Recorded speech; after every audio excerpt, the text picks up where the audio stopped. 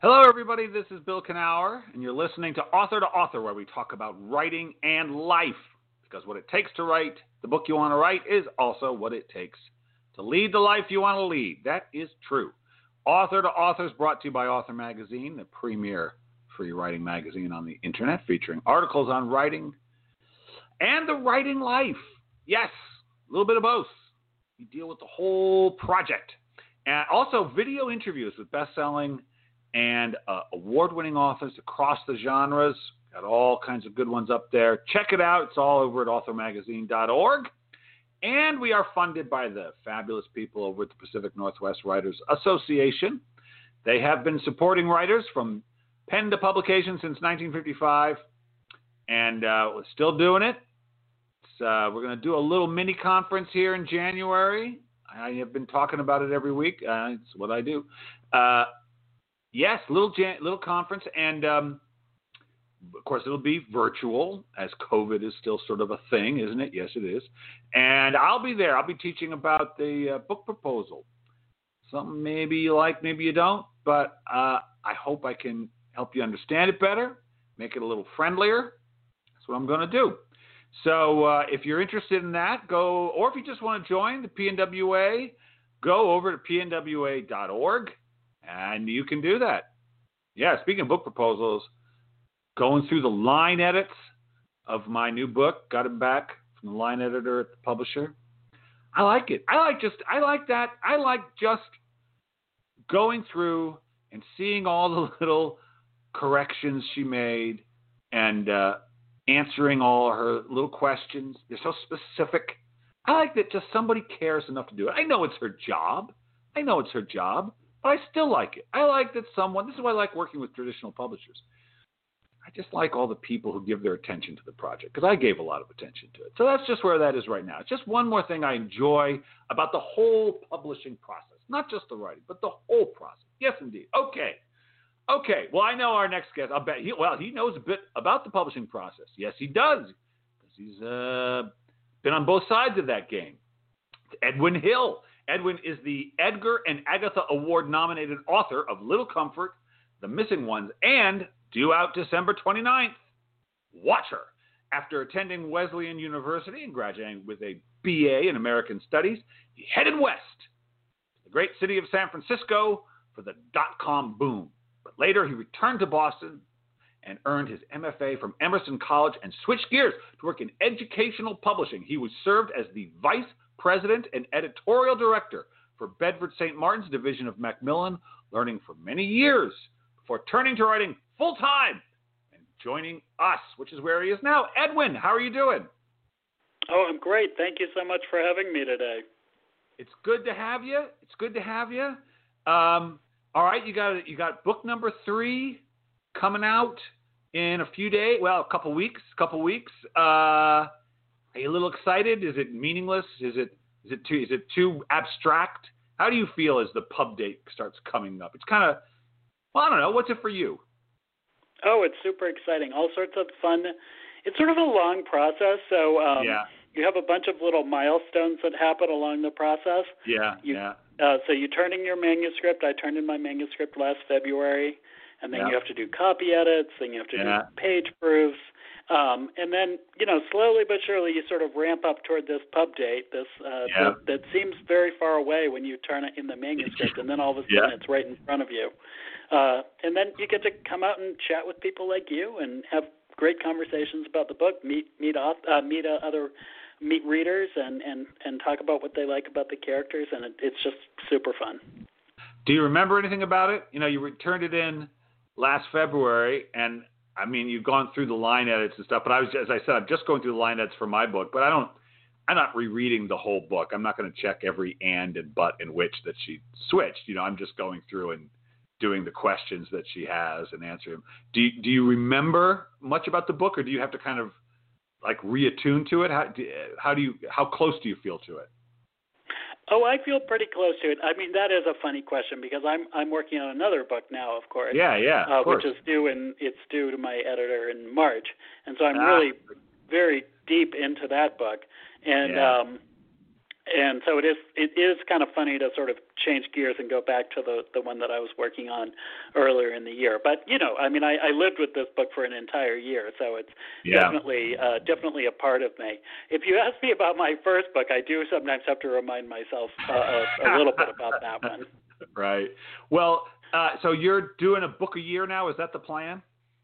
Yeah, I do a book a year. Yep. Yeah. All right. Okay. Well, let's back up a little bit. You all right? So you graduate from Wesleyan, and off you go.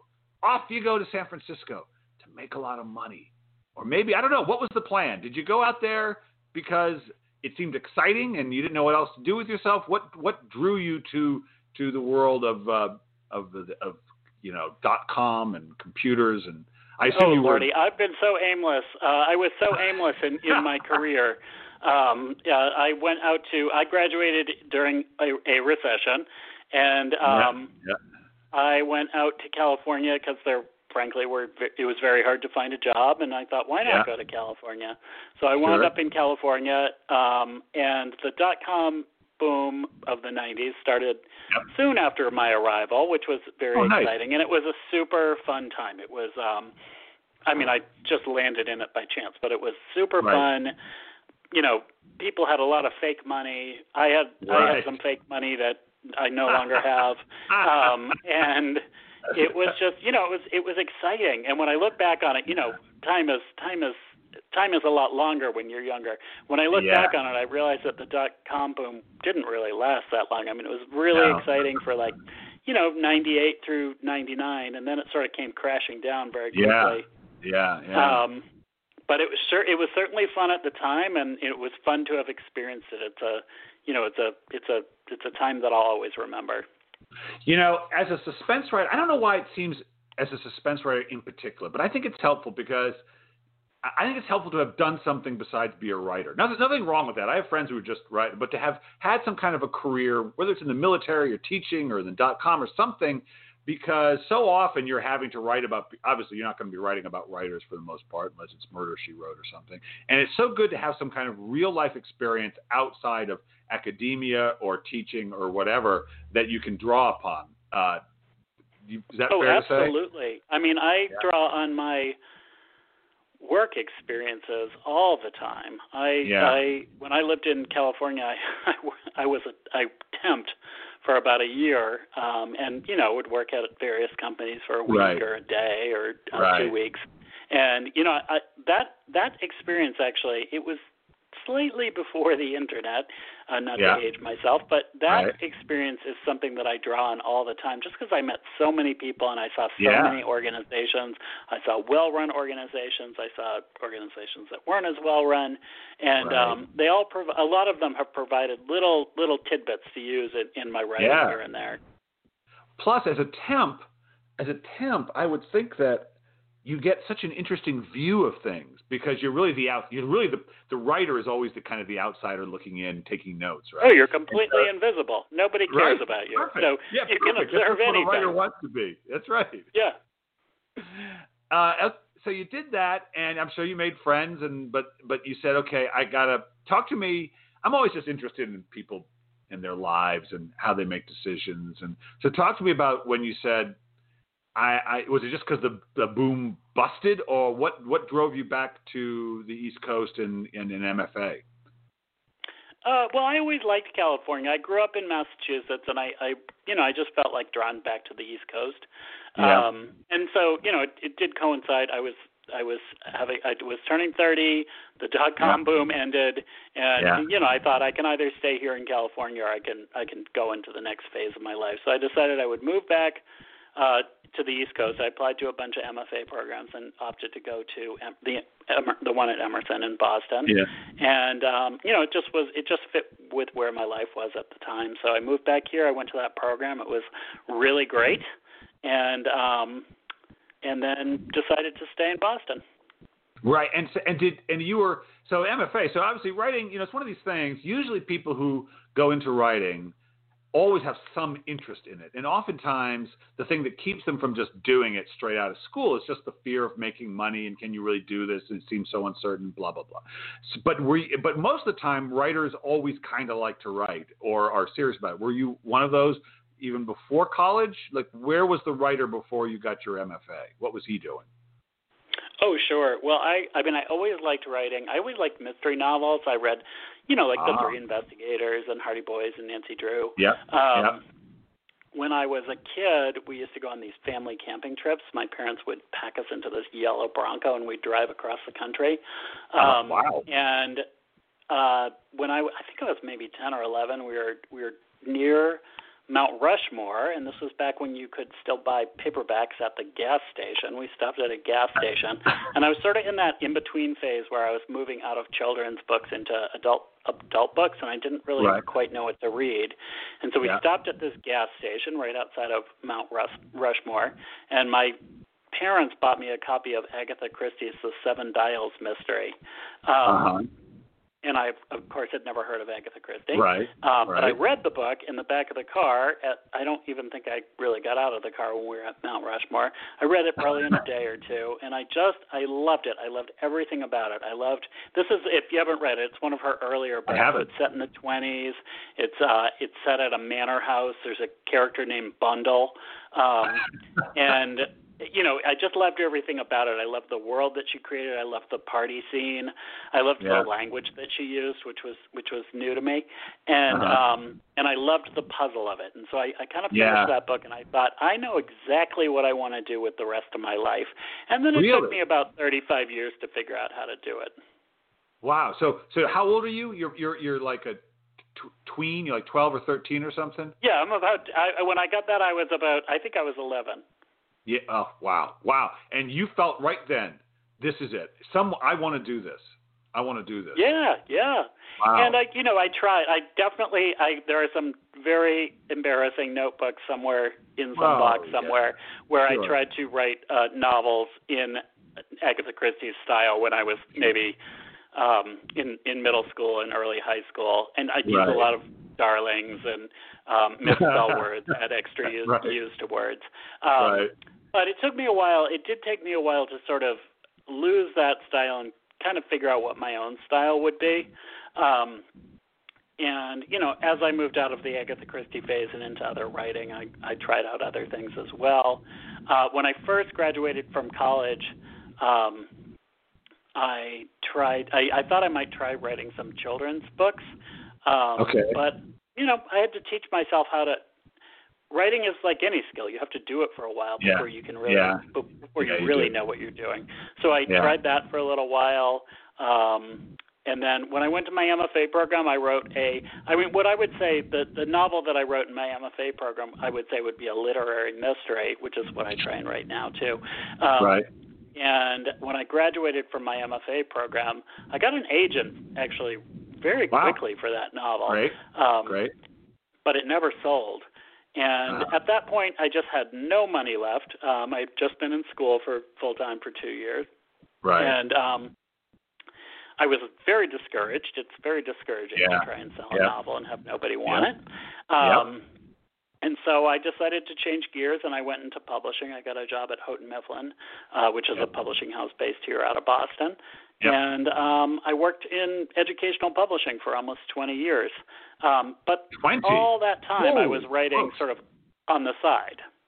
I see. Well, that must have been interesting, though, because now you're seeing publishing from the other side of the glass partition. And that must have been very educational, no pun intended, for you.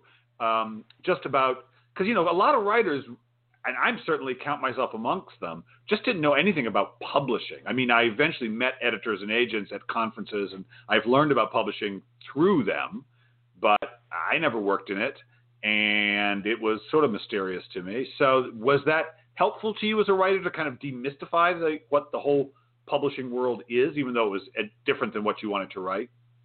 Yeah, I mean, absolutely. Educational publishing. So I worked in college publishing, which is textbooks, think textbooks. Right. Okay. It's definitely a different market than trade publishing, which is what we all think of as regular publishing. Right. So the market is different. The way you sell the books is different. Your customers are different. But the bookmaking process is very similar. So learning about the bookmaking process, learning about what goes into making a good book, what goes into making a good cover, what goes into making a good book design, all of that is super helpful. And definitely understanding the business side of publishing is really helpful.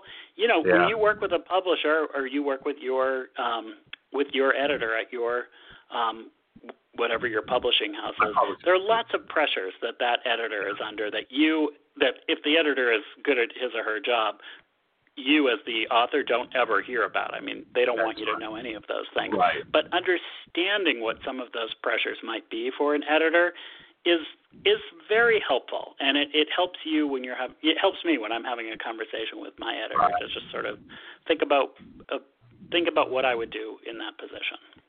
Yeah, you know what? This is a new editor. It's a new publishing house. It's Penguin. I hadn't worked with them before. New editor. And we talked. I really liked her, and I have to say, I already want this book to do well. Not partly for her sake. Isn't that strange? But I want her to look good because of it too. I have to admit, because she's the one who. Well, I always say this: publishing is a team sport, and you're a member of the team, whether you're the editorial assistant, whether you're the author, whether you're the marketing person or the publicity person or the editor. We're all going toward the same goal. So if you can go into the publishing process as an author and remember that everyone wants your product to be successful, and you want it to be just like you just said. You want it to be successful for the whole team, not just for yourself. Yeah, I really do. I really do. I mean, obviously, I'm the face of it or whatever, but these people have all put time in. Obviously for the editor, she's decided to buy it and so on. So anyway, I like the team aspect of it. I even though writing is not a team sport. I think that I like the fact that there's a group of people all interested in my book, and I assume you feel the same way with yours. Oh, absolutely. I always say writing is a team sport, though, because it's more like a relay, because you have to sort of pass pass the document from one person to the next. But to get your writing to the place where you want, I teach at Emerson now in their MFA program, and I always tell my students this: you have to have a team to get a good product, and you have to rely on that team to help you sort of push your writing to the next level. Yeah. Well, all right. So you're working in publishing, and you must have liked it. Okay, you were in there for 20 years. You must have felt comfortable there.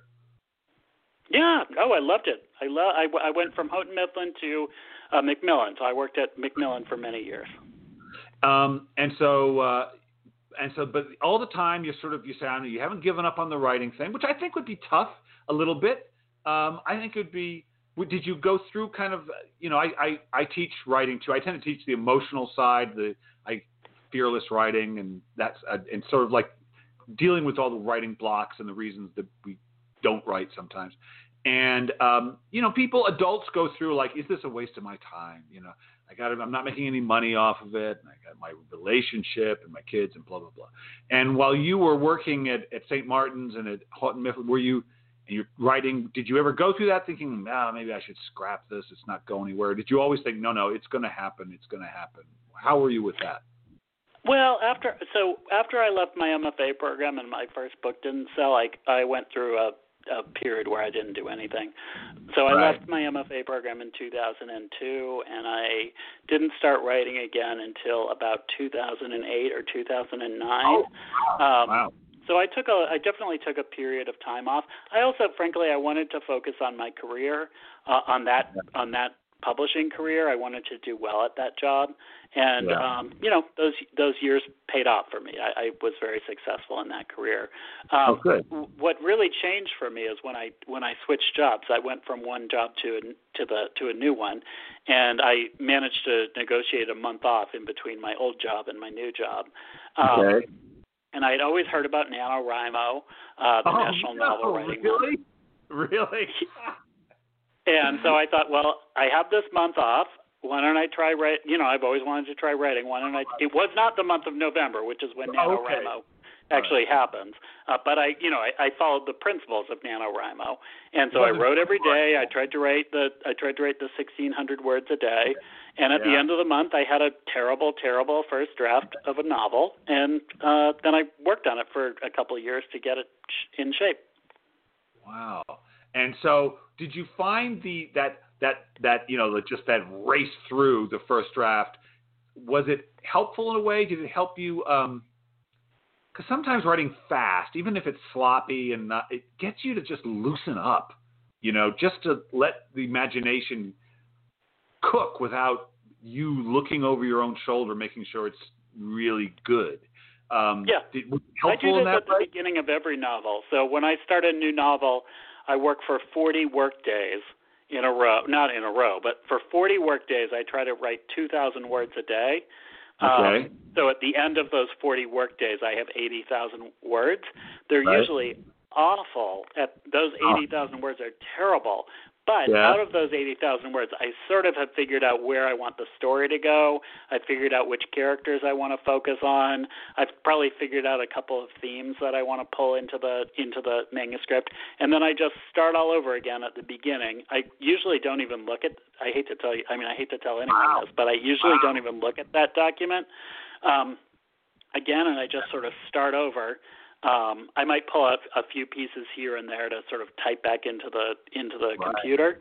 But from that, I usually start on what I would call my real first draft of my novel. But those 40 days where they're really frustrating, I will say, like sitting down at your computer and producing 2,000 words of sort of ick every day for 40 days in a row can be very frustrating, but they usually result in something that you can I can use. As you're doing them, part of you is kind of aware, like you know what it feels like. At least I do when I'm on the beam. When what's coming through is what I think of as for me for the good stuff.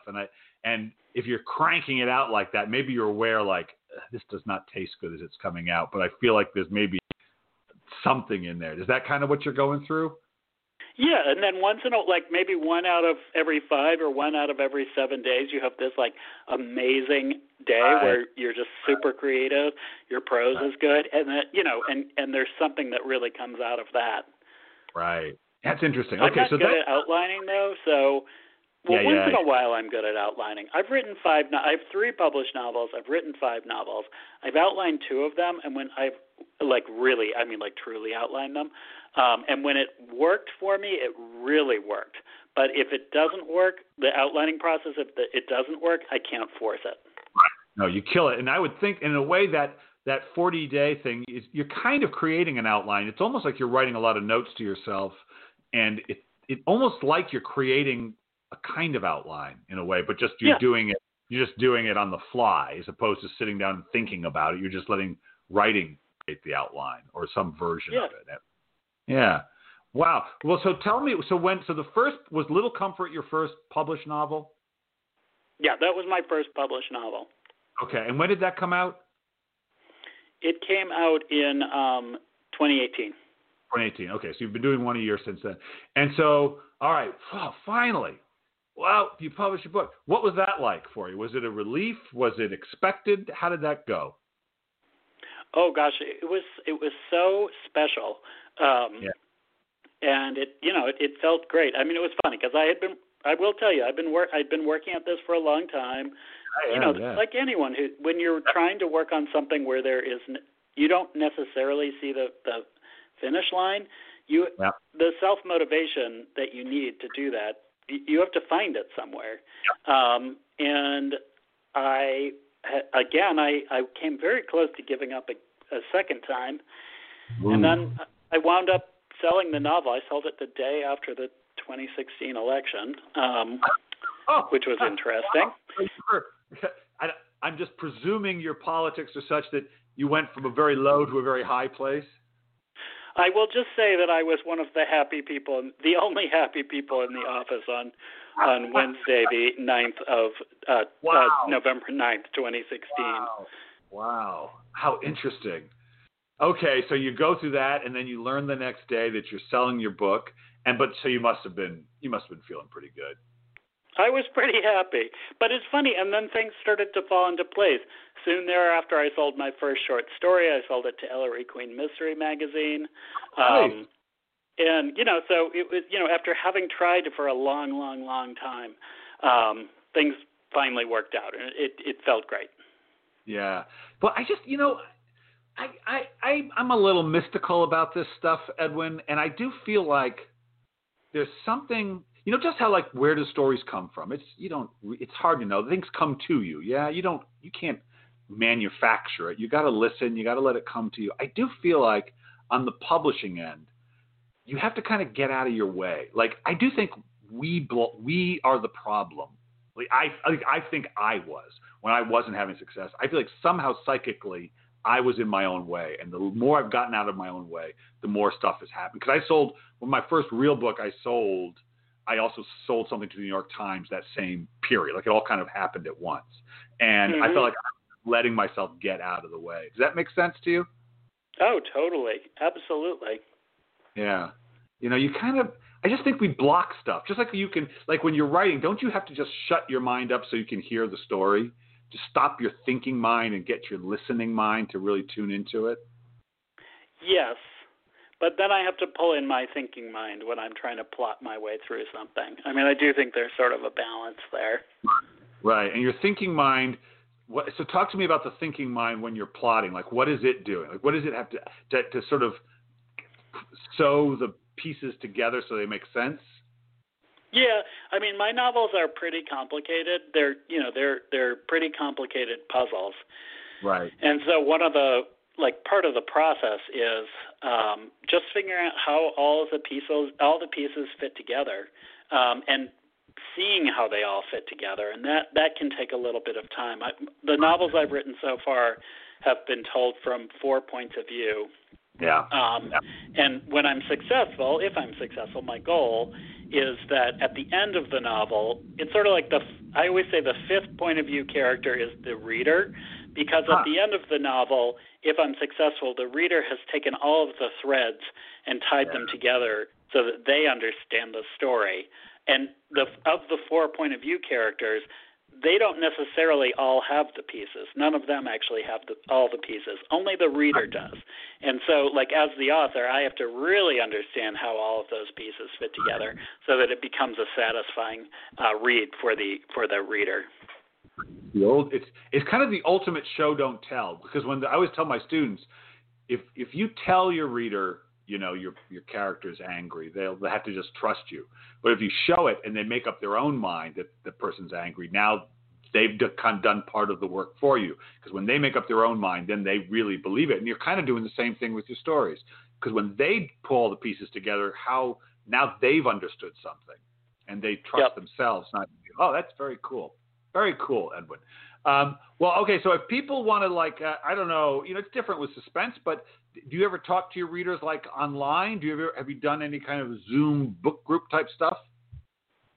Sure. Actually, I with another guy here in Boston, I host a event called Noir at the Bar, New England. We did a bunch of them in the spring, and we're going to start them up again in the fall. We did a bunch in the spring, and we're going to start them again this spring. As soon as the holidays are over. And then, I do different things with different writers around the New England area. Okay, and so if people want to learn about you and about your books and where to buy it, and also just what you're up to, where should they do that? Oh, just go to my website. I'm at Edwin, EDWIN dash, don't forget the dash, Hill.com. And, I'm on Facebook, and I'm Edwin Hill Author on Facebook, Twitter, and Instagram. Very good. Okay, so they can, and everything's there. Okay, very good. Edwin Hill. All right. Well, listen, I got one more question for you, Edwin, and that what I'd like you to do is finish this sentence. If writing has taught you anything, it's taught you what? Be persistent.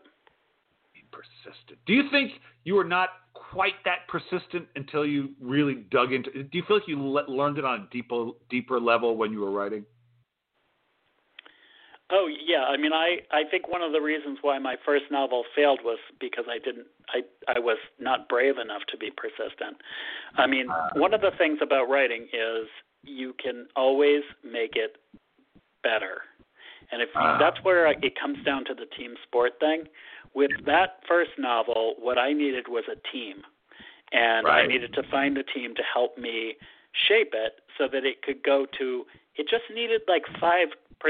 It needed to be 5% better than it was. I needed to rely on other people to help me get it there. And I needed to rely on myself. I needed to rely on my own grit, my own determination. And I think by the time when I was trying to sell my first published novel, Little Comfort, I had acquired more grit at that point, and so I was more persistent, and I was able to see it through. Great. Be persistent. All right, Edwin, thank you so much. This has been a lot of fun. Good luck with Watcher, which is due out again 29th, so it should be soon. They can pre-order it now. Thank you, Bill. Thanks so much for having me today. You're very welcome. Bye-bye. Talk to you soon. Well, yes, people, be persistent. It's true. Persistence just means just stay with it. Your job as a writer is to just show up. Just show up every day. Usually that's enough. Show up for yourself. Show up for the book. Show up for your loved ones. Just show up. That's right. That's how you do it. Well, everybody, listen. I want to thank my producer, R.J. Jeffries. It's coming up to that time of year. I'm going to take a couple weeks off. Yes, I am. I don't ever go on vacation, but sometimes I don't do everything I don't do everything that I normally do. So I'm going to take a couple weeks off, but I already got a guest booked for January. I'll be back. Yes, I will. And so until then, enjoy whatever holiday it is you celebrate, and find something you love to do and go do it.